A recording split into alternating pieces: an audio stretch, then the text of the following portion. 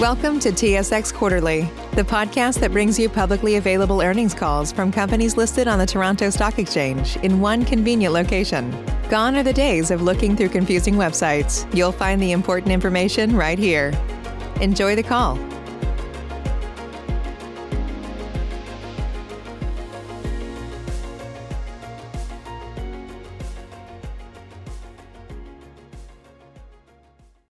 Good morning, ladies and gentlemen, and welcome to the Great Canadian Gaming Corporation First Quarter 2020 Results Conference Call.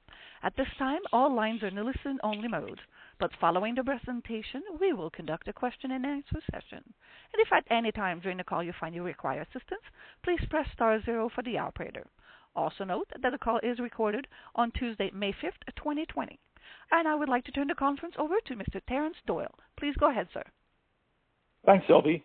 And good morning, everyone, and welcome to Great Canadian Gaming Corporation's conference call to review the company's financial results for the first quarter ended March 31st, 2020.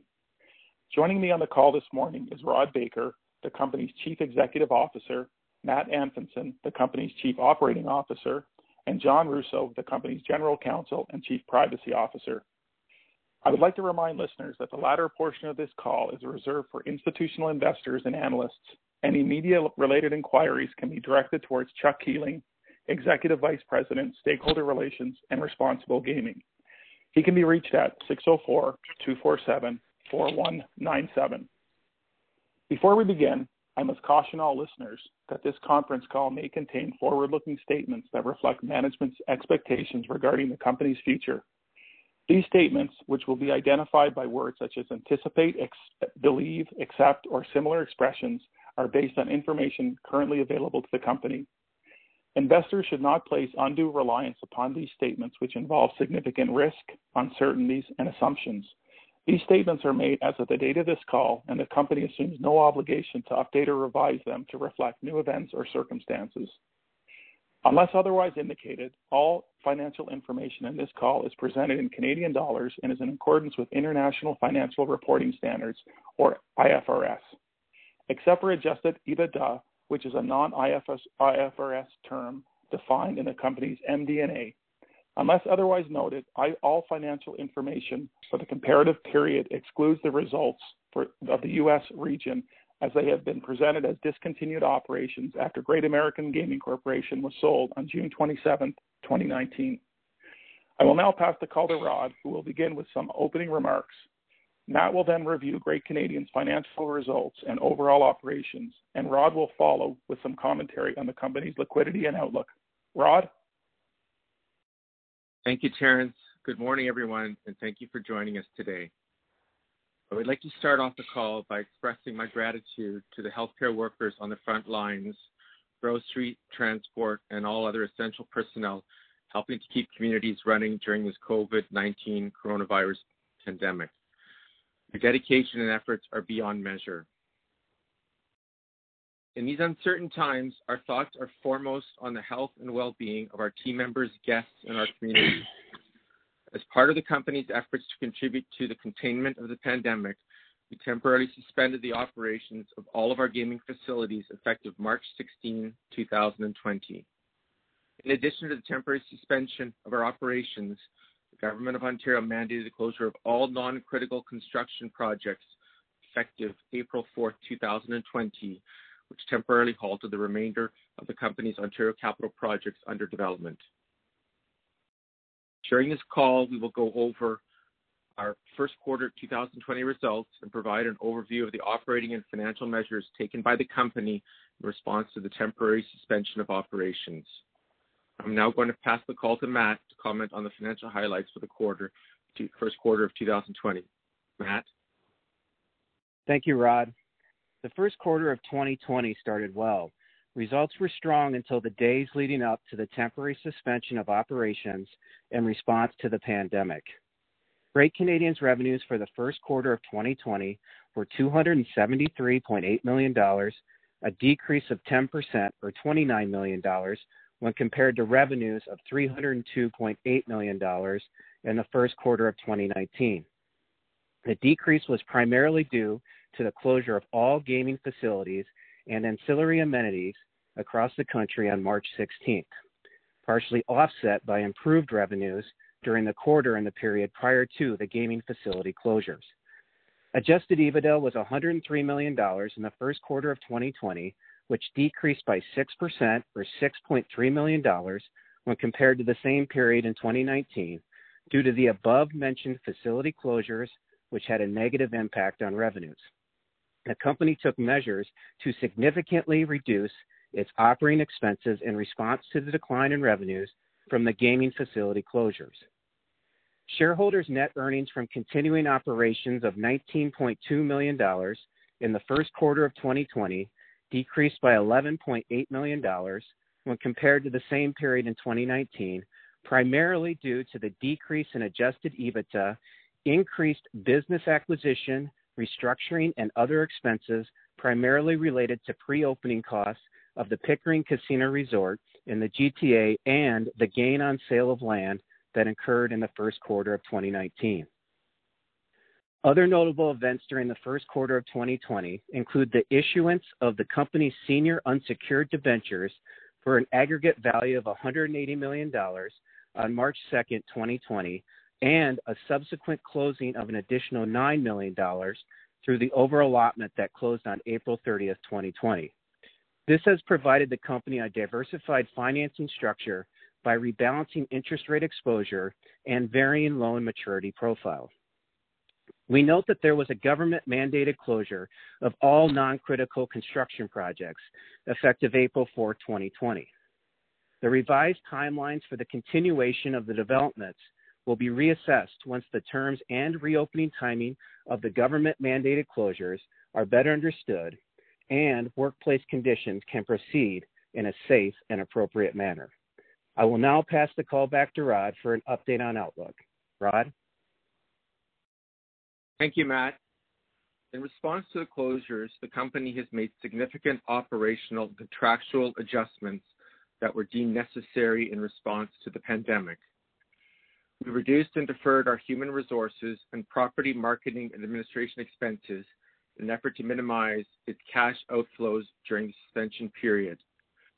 We drew $375 million of cash in our various revolving credit lines before the closure of our sites, combined with the receipt of the $189 million of cash proceeds from the issuance of our unsecured debentures, increasing our cash liquidity position as well as our debt levels on a dollar-for-dollar basis. As at March 31, 2020, the company had a cash balance of $881.9 million and $858.9 million of available undrawn credit on its credit facilities, subject to applicable covenants. Furthermore, subsequent to quarter end, the company executed amendments to each of its credit agreements to temporarily waive certain financial and other covenants in order to provide us with additional flexibility through these challenging times. Management continues to actively monitor the company's liquidity position with the expectation that we will remain closed for the foreseeable future. Given the dynamic nature of the pandemic, the duration and magnitude of the temporary suspension remains unknown, including the impact of any additional health and safety measures introduced on reopening. Accordingly, the long-term impact on the company's consolidated results of operations, cash flows, and financial position cannot be reasonably estimated at this time. The health and safety of our guests and team members is Great Canadian's primary concern during this period and will be a foundational element in our decision-making as we move forward. I would also like to acknowledge the hardship being faced by a significant portion of our workforce who are on temporary suspension. We look forward to the day that we can welcome them back. The remaining Great Canadian team members are working tirelessly to make sure that the company is in the best possible position as we work forward through this period. We are anticipating that the startup and post-launch ramp-up period of our gaming facilities and capital projects under development will be a demanding time for Great Canadian and are very fortunate to have so many dedicated and hard-working team members, including invaluable oversight from our board of directors leading us as we navigate this future. I would like to conclude by reiterating our gratitude for the dedication that our shareholders have shown us during this unprecedented time. We remain committed to working hard and making the best possible decisions to guide the company through this very difficult period. Terence, we can now invite questions. Thank you. Thanks, Rod. Before we begin today's question and answer session, I would like to remind everyone that questions will be reserved for institutional investors and analysts. I would also like to reiterate the company's investor relations philosophy, which encourages investors and analysts to utilize this public conference call as their principal medium for speaking with Great Canadian senior management. Sylvie, we can now go to the Q&A. Thank you, sir. Ladies and gentlemen, if you do have a question, please press star followed by 1 on your touch-tone phone. You will hear a 3-tone prompt acknowledging your request. And if you decide to withdraw your question, simply press star followed by 2. And if you're using a speakerphone, we do ask that you please lift your handset before pressing any keys. And your first question will be from George Dumais at Scotiabank. Please go ahead. Yeah, good morning, Rod. Hi, George. I understand this is probably a tough question to answer, but how do you see, I guess, gaming behavior, changes within that of our patrons once the casinos finally do open? Anecdotally, I think about touching chips and certain things like that, and maybe talk a little bit about how you see that. And are you ultimately worried that we could lose some folks to maybe the online offering? Just thoughts around that, please. Sure. I mean, I'm obviously on the inside more than you, but that's a question that I think is a very challenging one for anyone to answer at this point in time. And I think there's the most thoughtful, lens on it at this point in time would be a graduated lens over time. I think, we're dealing with a scenario that's a compounding of obviously a very, very significant health issue that has some concrete aspects to it, and will also have some emotional aspects to it, I think, for the foreseeable future, certainly until we have a vaccine in place. I think that will cause all businesses significant challenges, including ours. I think there's other pieces as well to it where, people have changed behavior by not enjoying our experience for some amount of time, as well as the economic challenges that many are going to have with their levels of discretionary dollars. So I think there's a number of factors, the health aspect of it being, I think, the predominant one for our particular industry.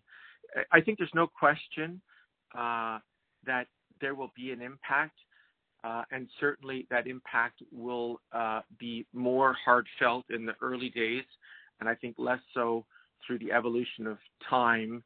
But for me to go and tell you right now what I think that profile looks like would be frankly reckless in my mind, and inappropriate for you to rely on. I do think that there are some items that work to our favor and our strengths a little bit as we are faced with a very, very challenged environment today, obviously, but also I think what's going to be a very difficult environment when it's safe and appropriate to open. And, a couple of the themes for those of you that have followed us for a long time, you hear over and over again, because it's really what the fabric of our industry is all about, is that, we talk about how we are highly regulated and we talk about compliance. And I think those features, although to a large extent we try to hide them from our guests as they go to enjoy an entertainment experience, those are the foundational elements of our industry. And I think those are the foundational elements that will serve us well as we navigate the reopening of our facilities and the reopening of our construction sites. And, highly regulated are basically code language for, we've got a lot of rules. We've got an awful lot of rules. We've got procedures and compliance. We understand fully and 100% through every one of our team members, and frankly, virtually through every one of our guests, that we need to follow the rules. Otherwise, they will not be allowed to participate in our environment. And so as we talk about those rules in terms of the integrity of gaming, I think that same philosophy and approach and that rule-based environment and, frankly, boundaries will serve us very well as we reopen and invite guests back into our facilities. And you read certain things, not to digress, where governors are saying businesses have reopened and, guests don't want to wear a mask, and therefore saying, well, we can't enforce that, so we don't have to do that. We have a really special ability in our industry to run the safest environment, I believe, of any restaurant, bar, sporting event, even grocery store experience, pharmacy. We have eyes in the sky, boots on the ground through surveillance and security and procedures and protocols, as well as every one of our team member to go and manage the environment in as safe a manner as possible.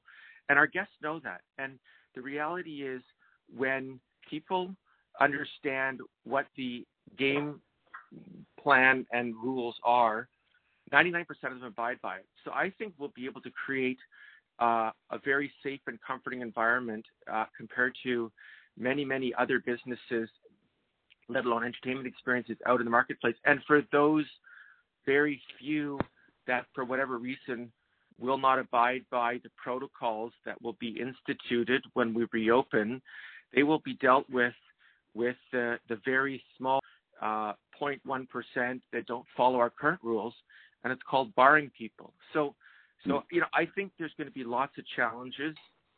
I think we definitely are going to have a ramp up. I think we will have customers that will not return, absolutely. But I also think through all of this and a massive amount of work that we're doing in collaboration and cooperatively with our Crown partners, we will be setting up an environment that will be safe and appropriate at the right time to reopen. And I believe our guests will understand and see that and be comforted by it and continue to enjoy the amenities that we offer. But this is not going to be an easy straight line, and I have no expectation that the ramp up is going to be immediate and back to the levels that we saw just a couple of months ago. Oh, that's really helpful. Sorry, thanks. I took a little more just to cover off everybody's questions at once. I hope that was okay. No, thanks for that. That was really helpful. Can you maybe talk a little bit about some of the initiatives the BCLC is doing to support us, maybe operationally or financially during these difficult times? Look, I don't think it's appropriate for me to get into any details of how we are working collaboratively and cooperatively with any of our stakeholders, whether it's our crowns, our regulators, our banks, our suppliers, our construction trades. I really think that would be disingenuous. I would tell you, as we have disclosed, and I am very, very appreciative and grateful. There has been a coming together of all stakeholders that we touch with the realization clearly that this is a very, very difficult period of time. And all of us, including ourselves, are not only thinking of ourselves, we're thinking of the greater good, realizing that we need to think of it from everyone's perspective in order to get through these scenarios. And so, we have contractual relationships, and it would be no surprise that virtually all of our operating agreements did not contemplate extended, suspension of operations of our facilities. And that would have put us offside with all of our agreements other than, I think it was Nova Scotia, there's a force majeure specifically relating to this. So it starts with something as simple as understanding that and working through that, all the way through to some of the other requirements and some of the other items that are not necessarily critically important now, but are they're cost centers for accomplishing activities. So there's a lot of good work and thinking going on in a collaborative but appropriate fashion with all stakeholders to help the industry work through this period. And look, I've said this many times, and in some respects, if you're a shareholder, it might unnerve you. The reality is the bricks and mortar happen to be held within our corporate entity, but I think there's a very strong realization, particularly with our Crown partners and our provinces and our local communities, that we all own this business together. This is all of ours, and it's important, particularly in these extremely challenging times, that we all come to the table and understand that and do what we all can in order to get to a much better future as efficiently and as effectively as we can. So there's lots of good stuff that's going on. I could tell you, George, there's a massive, massive amount of work. People are very focused, both within Great Canadian and also at not only the Crowns, but the regulators and our banking partners and suppliers and construction trades to do what we all can to put us in the best position as we not only go through this, but come out the other side. Okay, maybe on the last one, maybe I'm tiptoeing a little bit on this question, but I guess it's what you're saying, I guess, is reading between the lines, but both BCLC and the OLG, in whatever structure they have in place, be it straight or thresholds or anything, they do understand that this is probably a multi-year phenomenon, and they're willing to be cooperative above and beyond just the period when the casino opens, and kind of look out a few years out in terms of being available. No, I didn't say that, and I specifically won't say that. I'm never going to speak for anybody, even if they said anything in particular about a particular item other than that we disclosed in writing, would be wholly inappropriate. And this is a process, and it's going to be a multi-week, multi-month, potentially even multi-year process. And you would be absolutely not reading into what I said properly if the conclusion was that statement that you made. What I said was, right now, we're working very cooperatively through many things. We have a great many things yet to work through, many more things yet still to work through than we've already gone and partially tackled here. This is early days, and I don't want to mislead you or be disingenuous to any stakeholder that we may be having conversations with today or down the road as to what our expectations are for or from them, or frankly, from or for us to them at this point in time. So please don't step further than the good thoughts and I think the collaborative work that is going on right now. Okay, understood. Thanks, Rod, and good luck during these unprecedented times. Thank you, George. Appreciate your comments. Thank you. Next question will be from Derek Delaye at Canaccord Genuity. Please go ahead. Yeah, hi. Thanks, guys. Appreciate the color that you can provide us here. Just in terms of your commentary and in the way traffic and revenue was tracking, up into, you call it the 2 weeks before the closure or shortly before the closure, can you just put in context the magnitude of how you were doing? It seems like things were positive and up year over year in terms of revenue and traffic, both in Ontario and BC. Sure, Derek. So things were up and things were good. I think when you have an opportunity to read our fine print, there's a comment there about the days before the closure of May 16th. So in the days before the closure of May 16th, we saw some accelerating degradation, more concentrated within certain facilities than others, and then obviously we closed on May 16th. If you go literally a week earlier than that, I would say from a math perspective, it was almost business as usual. And if you interpolate out basically 2 weeks of full suspension and then some number of days of incremental degradation over some number of days, I think you could see that business was pretty decent before. And when you spend a little more time, I think you'll come to realize that business was more decent in Ontario than our other geographies. Now, I want to, because I always I'm the kind of guy that you got to call a spade. So I've been doing I added up now and I almost freaked out. So I've been involved with Great Canadian for 46 quarterly conference calls, and over those 46 quarters, we try to politely play the weather card twice because we don't like to blame other things. So, and the second time in my 46 quarters was Q1 of last year. So the comp for Q1 of last year, particularly in Ontario, we had some very challenging weather that impacted our business, and it compounds when it falls over weekends in particular, and we disclose that.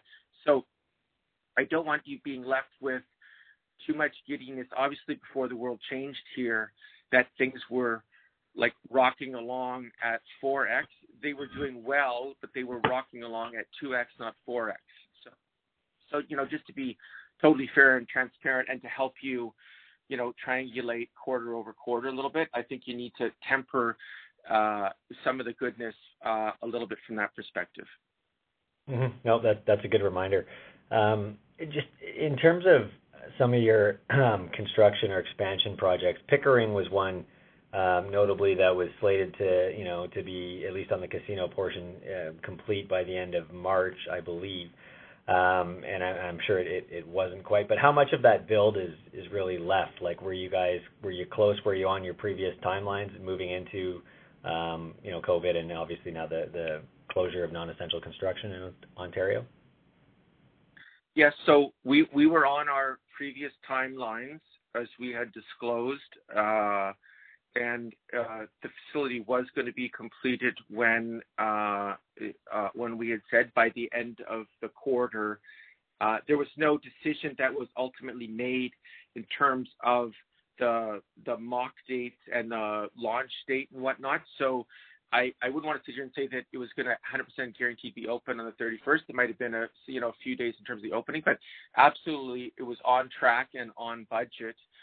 Unfortunately, it's been shovels down since the 4th, and things need to obviously start up again in order to consider how that might reopen and in what way and at what point in time. And then in terms of the CapEx that you had sort of earmarked for the year, obviously, we've seen a big slowdown or, zero CapEx for the most part during the front part of Q2 here. Should we sort of think of that as just pushing out some of these projects a little bit further? Is your intention to try and make some of that up over the balance of 2020 and 2021? So I think it's premature for us to say what our plans are at this point in time. I think it can be certainly broken down into a number of items. We've obviously had a suspension, but we're working full tilt. So we have a bunch of bills for work that's been done that have to be addressed from a financial perspective.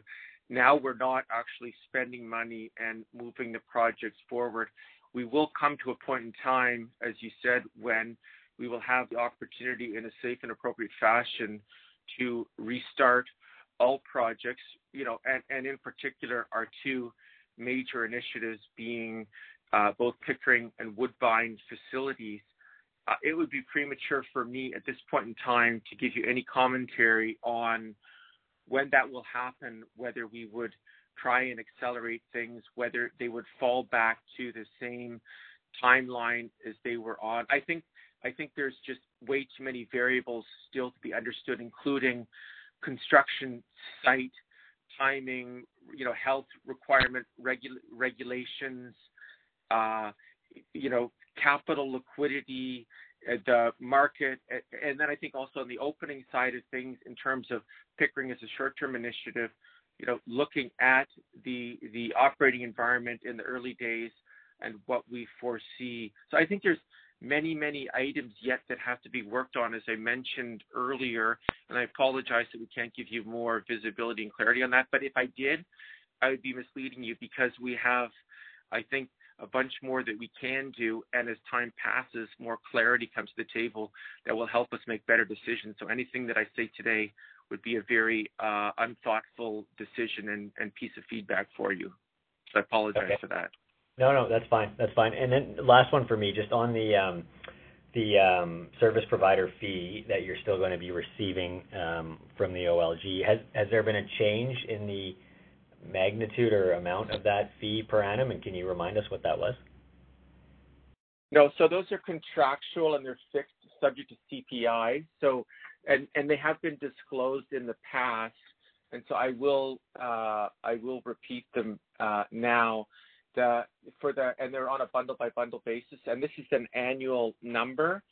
So the GTA is roughly $74 million. The West GTA is roughly $44 million, and our East bundle is roughly $27 million. Great. That's very helpful. Thank you, Rod.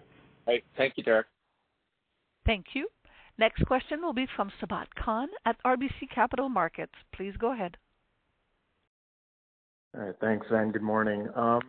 Some of the color you provided around, just kind of the ratcheting back of labor and so forth. Can you maybe walk us through the flexibility that you have to sort of unwind that labor and then slowly bring it back? Are you able to bring back a portion of employees for certain months?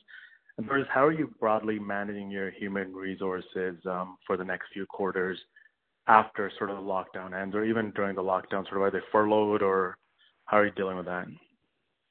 Well, look, it's a very, very challenging period of time, and it's not a happy period of time. And we have a great many team members who are not working right now, and that's extremely challenging for them, and we feel terrible about that.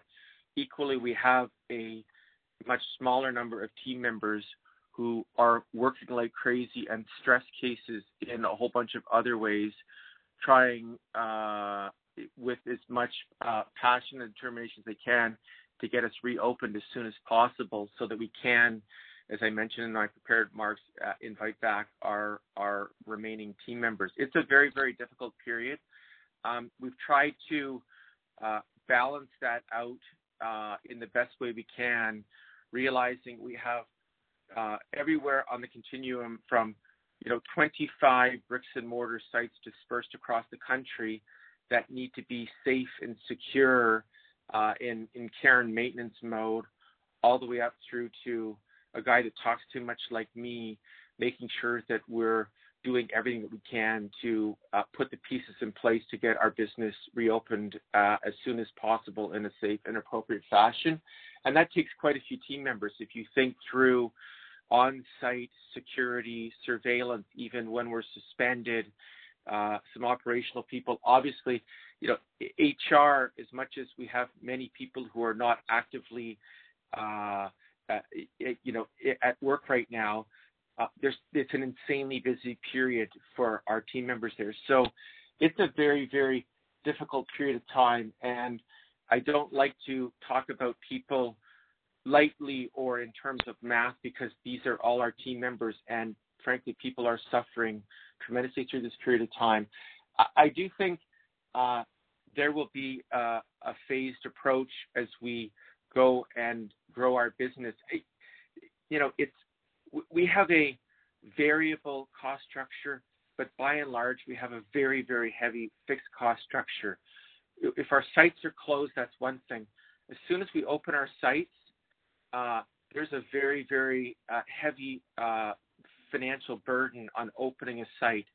A big part of it is a core group of team members that need to be there when a site is operational. You know how complicated our business is, how many aspects there are to it. There's obviously an incrementality portion to team members being on site or not as gross gaming revenues grow materially, and that will be more so the case obviously on the table side. As you are aware, tables is more labor intensive, but there's a very, very significant chunk of team members that will be welcomed back as soon as we open our doors, which is both, I think, a very good thing. It's also something that we have to be very cognizant of when we open up, that we can do it in a cost-effective fashion and have a business that, from a financial perspective, remains in a solid position. So I think you'll see the cost structure will go up very, very materially from what it is right now in suspension mode, and then there'll be incrementality beyond that as we get traction and grow more revenues. And not to scare you, but I just 2019, our total P&L costs were $1.05 billion. $150 million of that was amortization, so non-cash. 2019, call it a full up and running regular year before a Pickering addition, $900 million of annual costs throughout our business. So it's a very substantive number, and a big part of it is going to kick in as we open facilities. So we have some challenges ahead of us, for sure, and I think I don't want to overly comfort people. The comfort that I can give you is we are extremely sensitized to all of these matters, and that's why we're doing a serious amount of work to make sure that we set ourselves up for the best path forward with the most success and the most financial stability that we can. Okay, thanks for that. And then just on the commentary you had in your disclosures around the waiver of some covenant-related metrics, I guess how should we think about that? Am I reading that correctly in the sense that covenants are waived over the near term for some period of time, or did you get some sort of flexibility on that? Can you maybe help us think a little bit through kind of the capacity you have on that front? Sure. So our banking partners have been supportive and very thoughtful to work with. So we have received waivers against covenants and some other items that were non-financial covenants in nature for a certain amount of time within all four of our banking arrangements. Okay, and then the project level debt, is it fair to assume that stuff doesn't apply toward your calculations? So each one is different, and I think I'm going to take you down a little bit deeper. The GTA we've disclosed does not have financial covenants, but it does have other covenants like continuity of business operations or continuity of the development program. So it had non-financial covenants. Our remaining facilities all have financial covenants, including the ones that are, quote, you call them construction related. If you were referring to, say, the West GTA, we have financial covenants in there, but the GTA, we do not have financial covenants in there, but we do have other types of covenants in there. As I said, this is continuity type covenants. So it's a little bit of a mixed bag, and it's difficult to answer that with one answer. Okay, that's fair. And then just in terms of kind of the cost that you're talking about, were you able to apply for or qualify for some of these wage subsidy programs from the government, or would the fixed payments that you're receiving or continuing to receive kind of be an offset so you may not qualify? Have you looked into or qualified for any of those programs? So we've looked into all of the programs in detail.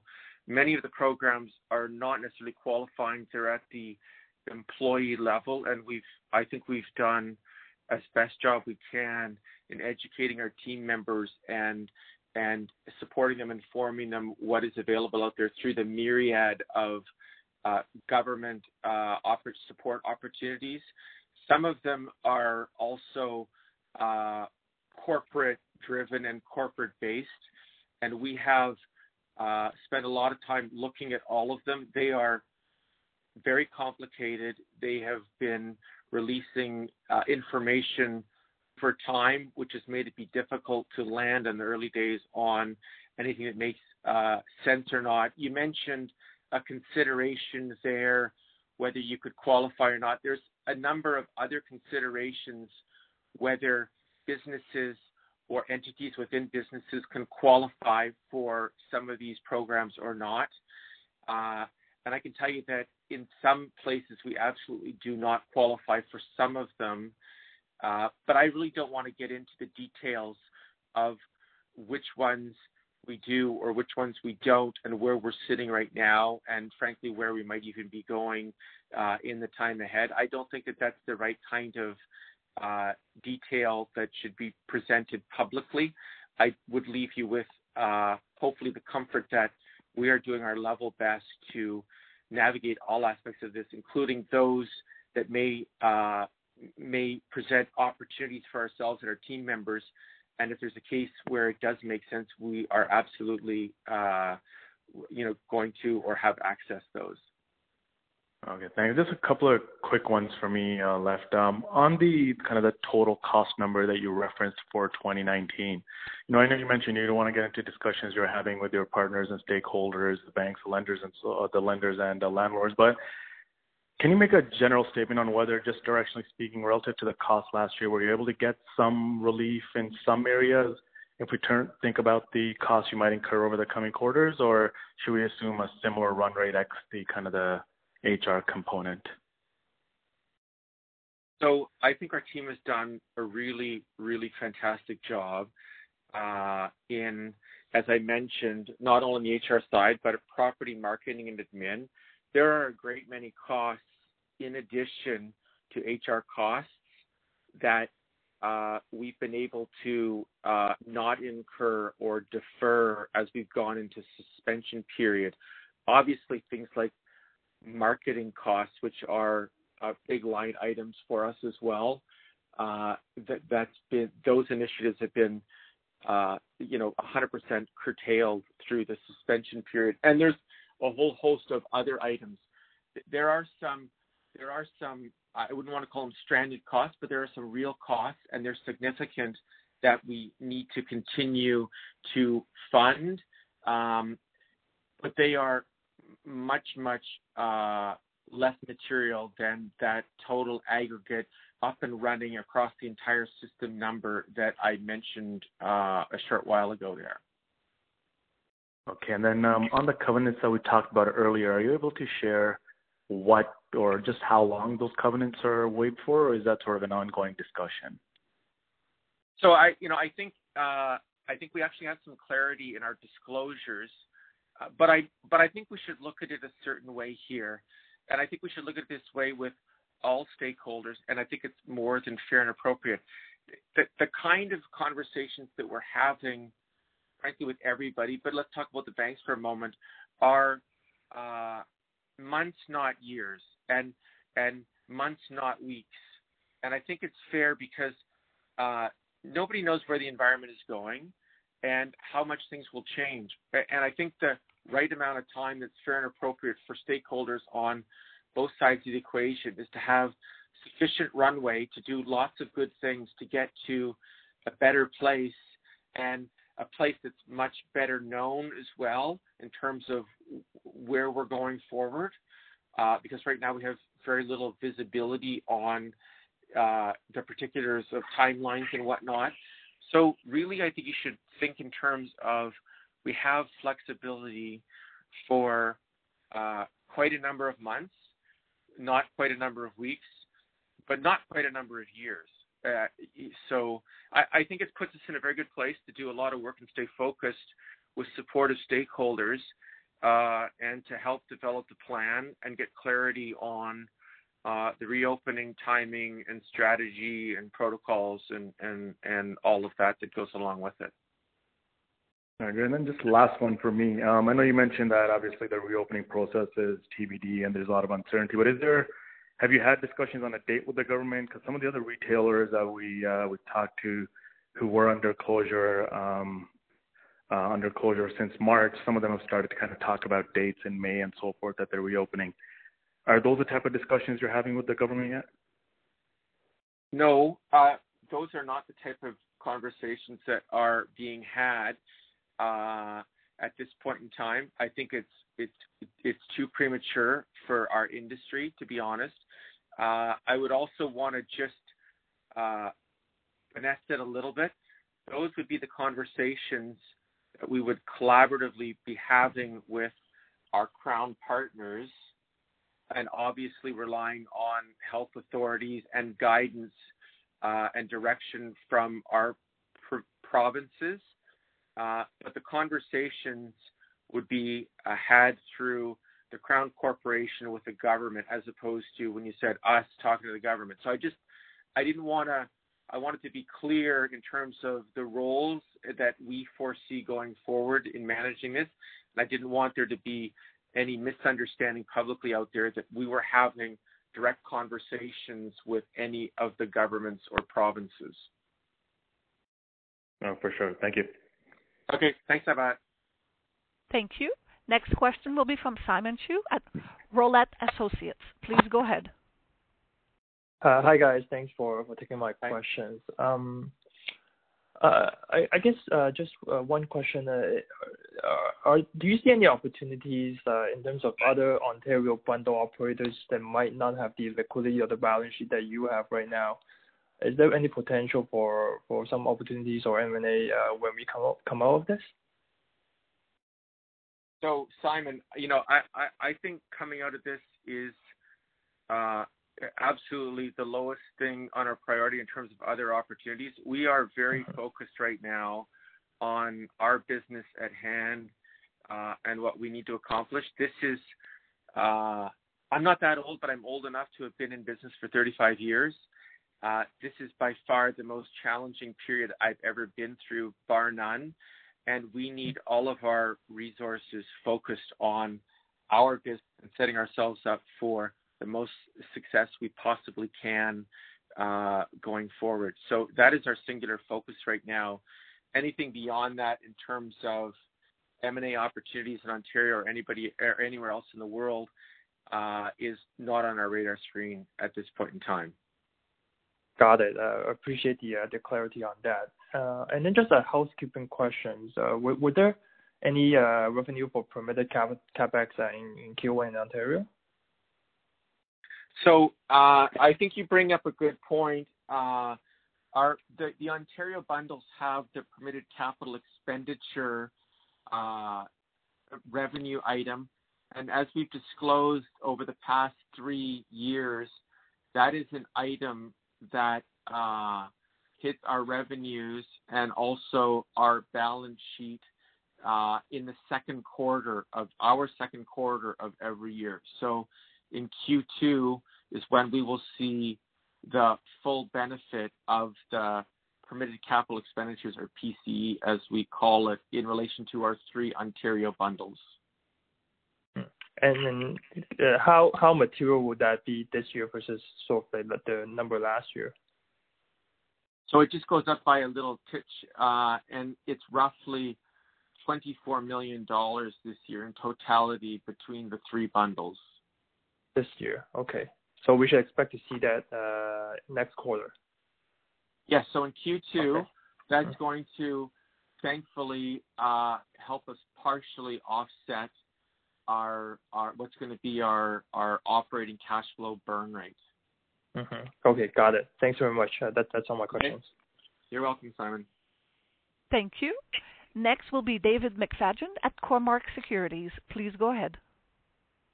Oh, hi. A couple of questions. Hi, David. Hi, how's it going? Not bad. How are you? Yeah, not too bad. Okay.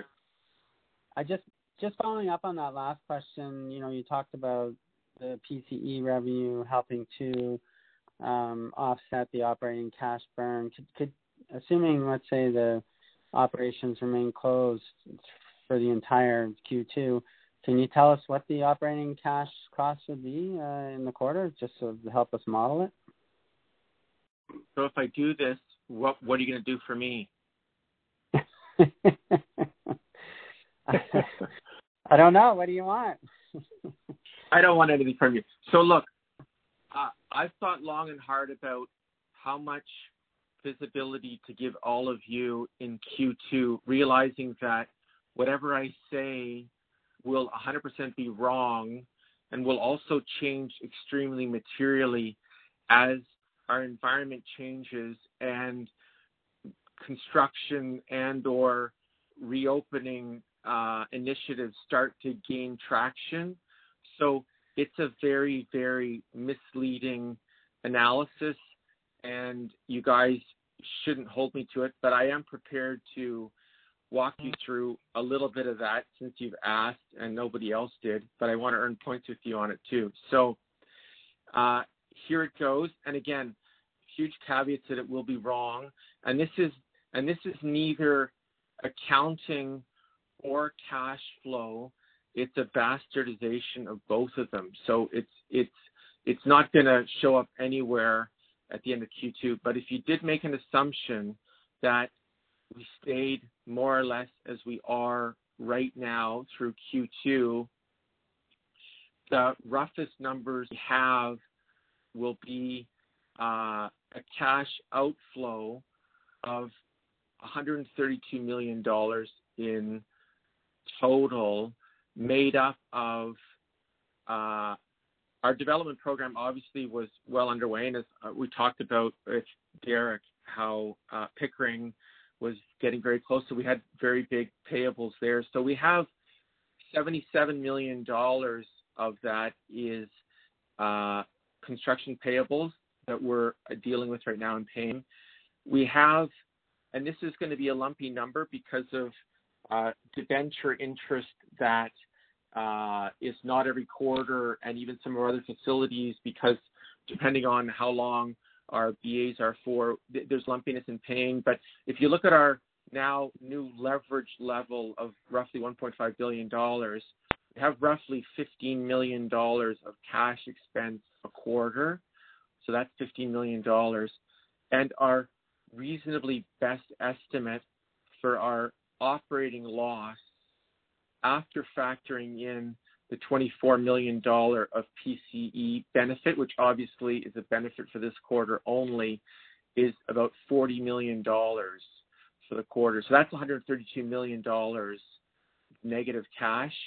Now we have some financing initiatives as well as cash outflow that are going to look after that number. I would remind you that since March 31, the overallotment of the debenture issue brought in another $9 million gross. So we have $9 million there that we can put toward the $132 million outflow. We have both construction debt at the GTA partnership level and the West GTA level that should be able to fund another $53 million of that $132 million, which means we have a total, I think, financing ability of $62 million. The next point is, an unwinding of working capital. Obviously, when you're going along and you have a regular business, your working capital stays within a certain level because, old payables get paid and new ones replace it unless the business is growing materially or declining. Obviously, when the business suspends, you have a more wholesome unwinding of non-cash working capital. And so we've looked obviously very closely at our receivables and our payables. And we have another fortunate event this Q2 along the lines of the PC, but from a different perspective. And I don't want to get into too much detail, but our operating agreements in our 3 Ontario bundles have a holdback over the course of the fiscal year of a certain amount of our revenues that becomes a receivable for us that gets paid once the financials are finally determined in Q2 of every year. And that's a fairly substantial number. That number basically offsetting other payables that we need to pay results in a net working capital improvement of our cash balance of $15 million in Q2. So of that $132 million of cash that we're going to spend in Q2, $15 million of it is going to be looked after by an unwinding of our working capital, which is great, which leaves us with roughly a cash depletion in Q2, all else being equal, staying as we more or less are now in full suspension of $55 million in Q2. So it's a very significant number. And obviously we're also increasing our debt by $62 million. So from a shareholder value perspective, it's $55 million or $1 a share out, and it's more than $1 a share in incremental debt that we're going to suffer if we were to remain in suspension in current mode through Q2 now. So it's pretty painful. We're very focused on it. We're trying to manage things as intelligently as we can, realizing that it's a very difficult, situation. We have a great many assets that were stopped like dead in their tracks, and it's a difficult position to be in. But so that's a very detailed picture of Q2, assuming things stay as they stay currently. Obviously, if we start to work on the future a little more heavily, then that's going to obviously have an impact here on these numbers. David, you owe me big time now. All right, thank you. No, it's very helpful. You're welcome. That $40 million a quarter net of the PCE revenue, that's net of those fixed fees, right? Correct. Right. Okay. That's and that's also, we get a little bit of rent on one of our. So there's some other incidentals in there in terms of revenues, but yes, that's net of everything. Okay. And then if I can just go on to the revenue threshold, so you disclosed in your MD&A that while you've ceased operations, you won't be paying any of the revenue threshold, and that as you start up operations again, it's gonna gradually increase. And I was wondering if you could, I don't know, provide any sort of color on how that might gradually increase. Like, is it gonna go back to what it was over 2 years, 6 months? Any help there that we could use to model? I can provide you no color.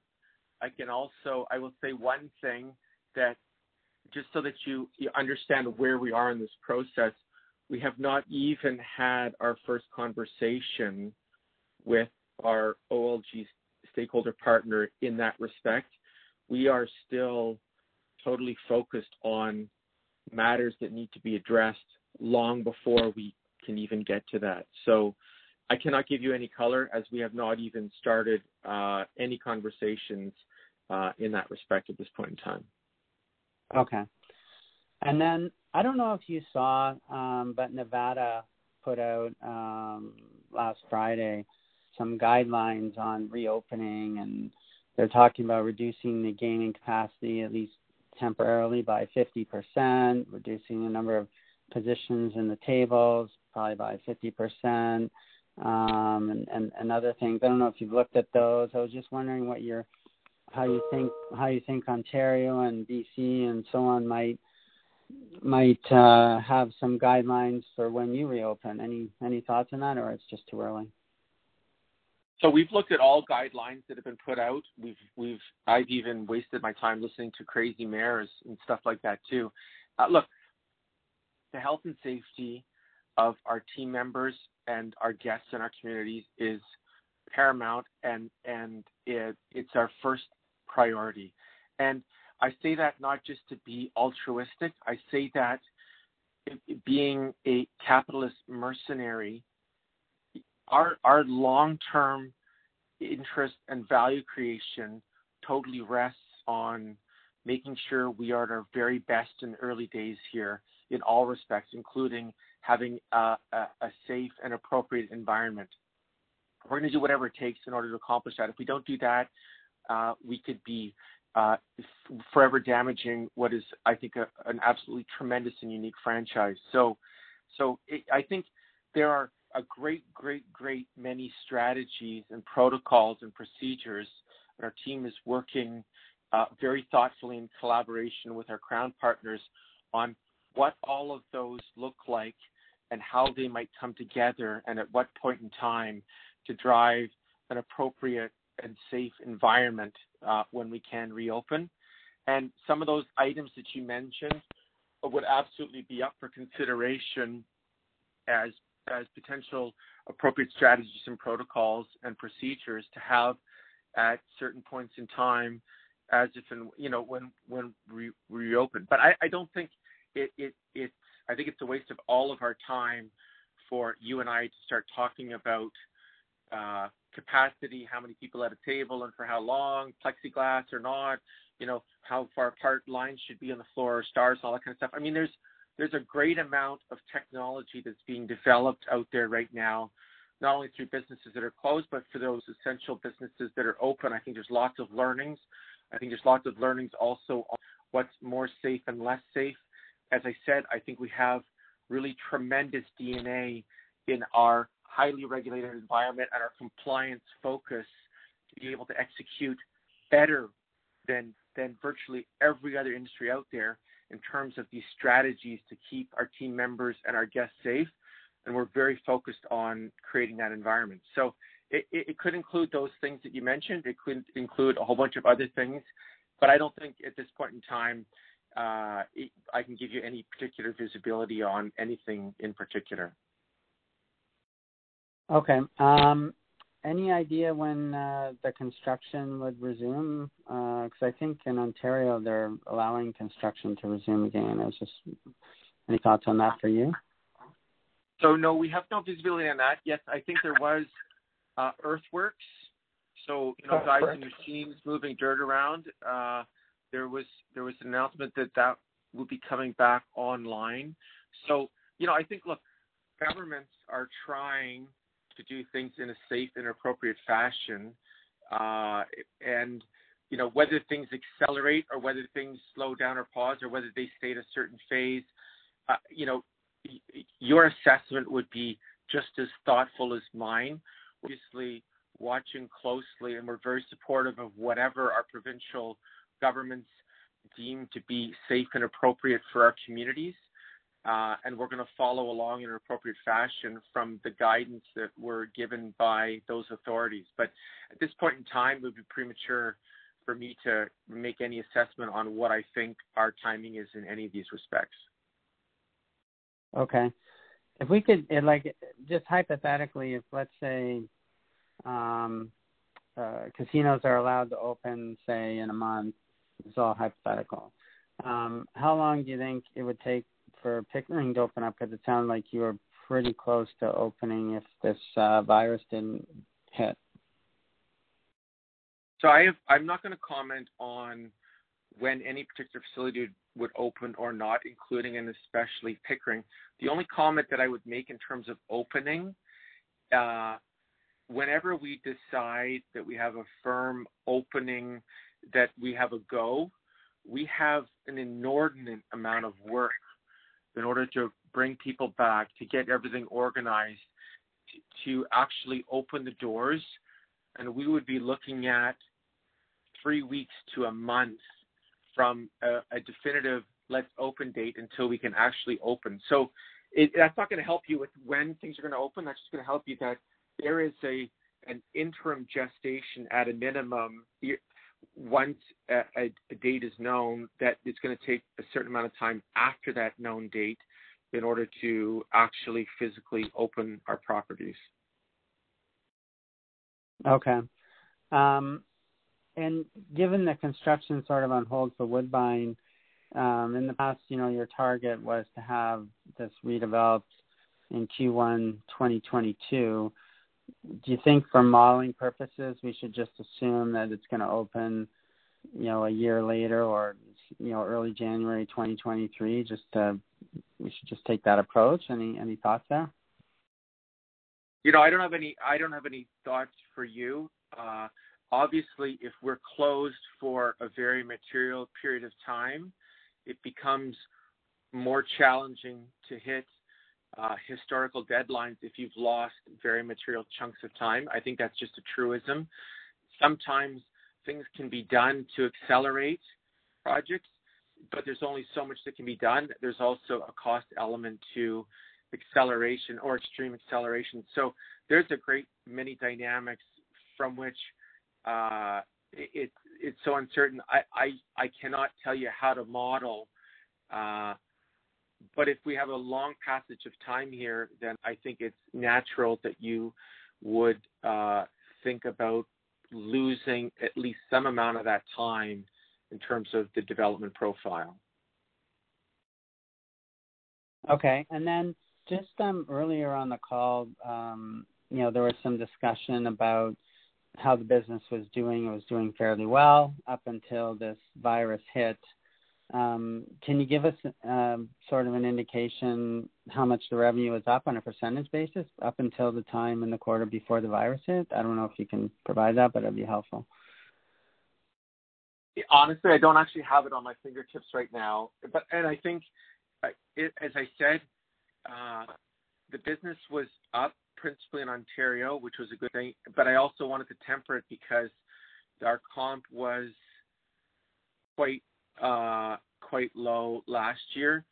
So it was a decent percentage in Ontario, not so in our other jurisdictions, but some of that percentage increase was not earned, not organic. It was because of our low comp base in our view. So, but I don't have the numbers right now, and so I can't give it to you. Okay. All right. That's it for me. Thank you. You're welcome, David. Thank you. As a reminder, ladies and gentlemen, if you do have any questions, please press star followed by 1 on your touchtone phone. And your next question will be from Chris Colvin at Breach Inlet Capital. Please go ahead. Hey, Rod. Thanks for the color. You answered most of my questions, but I just want to clarify. On the second quarter, you said there'd be a cash outflow of $132 million, and then I thought you said you would have to net that against $15 million, but you arrived at a net number of $55. So what am I missing? There's $132 million gross. How did you get to $55 net? So $132 million gross. We're hopeful that we're going to finance $62 million of that with leverage. So we're going to increase leverage by $62 million. We're going to liquefy net working capital to the tune of $15 million. So we're going to actually generate $15 million out of net working capital unwind in Q2. And then the residual is $55 million should be funded and drawn out of our existing cash balances as of March 31. Got it. Okay. That's all I had. I appreciate the color. Okay. You're welcome. Thank you. Next question is from Sanjay Singh at Bloomberg. Please go ahead. Hey, Rod. All of my questions were answered. Wow, I've never heard you on a call, Sanjay. Well, I know it's and maybe it'll be another 10 years when you do, but all those guys, they had all the great questions, and I'm stunned too at the amount of detail you have given, and the warmth between you and everybody has been stunning to see. So thanks for everything. Oh, thank you for your comment. Now, what's your question? They were all done, but you did a great job, like qualitatively talking about the nature of costs that you were keeping and taking out, and then, as you said, just giving people a stab at the quantitative side of what the cost, the cash burn, and what you were going to use from working cap, and so yeah, it was. Those are all my questions. Really, it was just like what's your cost structure right now, but you did that. All right. Okay. Well, thank you for calling in. All right. Thank you. Thank you. And at this time, Mr. Doyle, we have no other questions, so please proceed. Thanks, Sylvie, and thanks, everyone, for your participation in this morning's call. Before we conclude, I would like to remind listeners that forward-looking statements were made during this call. For those who joined midway, I encourage you to listen to the replay of this call to hear my earlier comments regarding these forward-looking statements. This replay will be available through the investor relations sections of our website at www.gcgaming.com.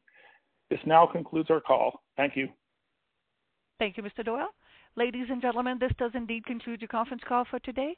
Once again, thank you for attending. And at this time, we do ask that you please disconnect your lines.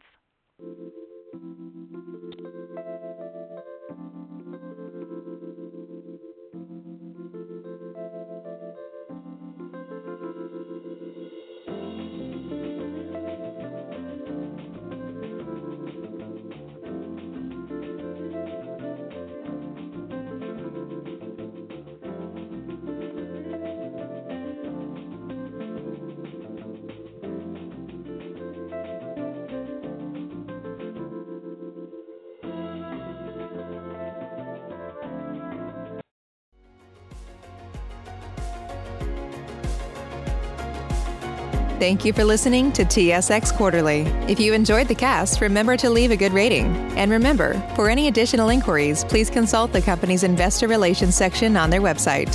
See you next time.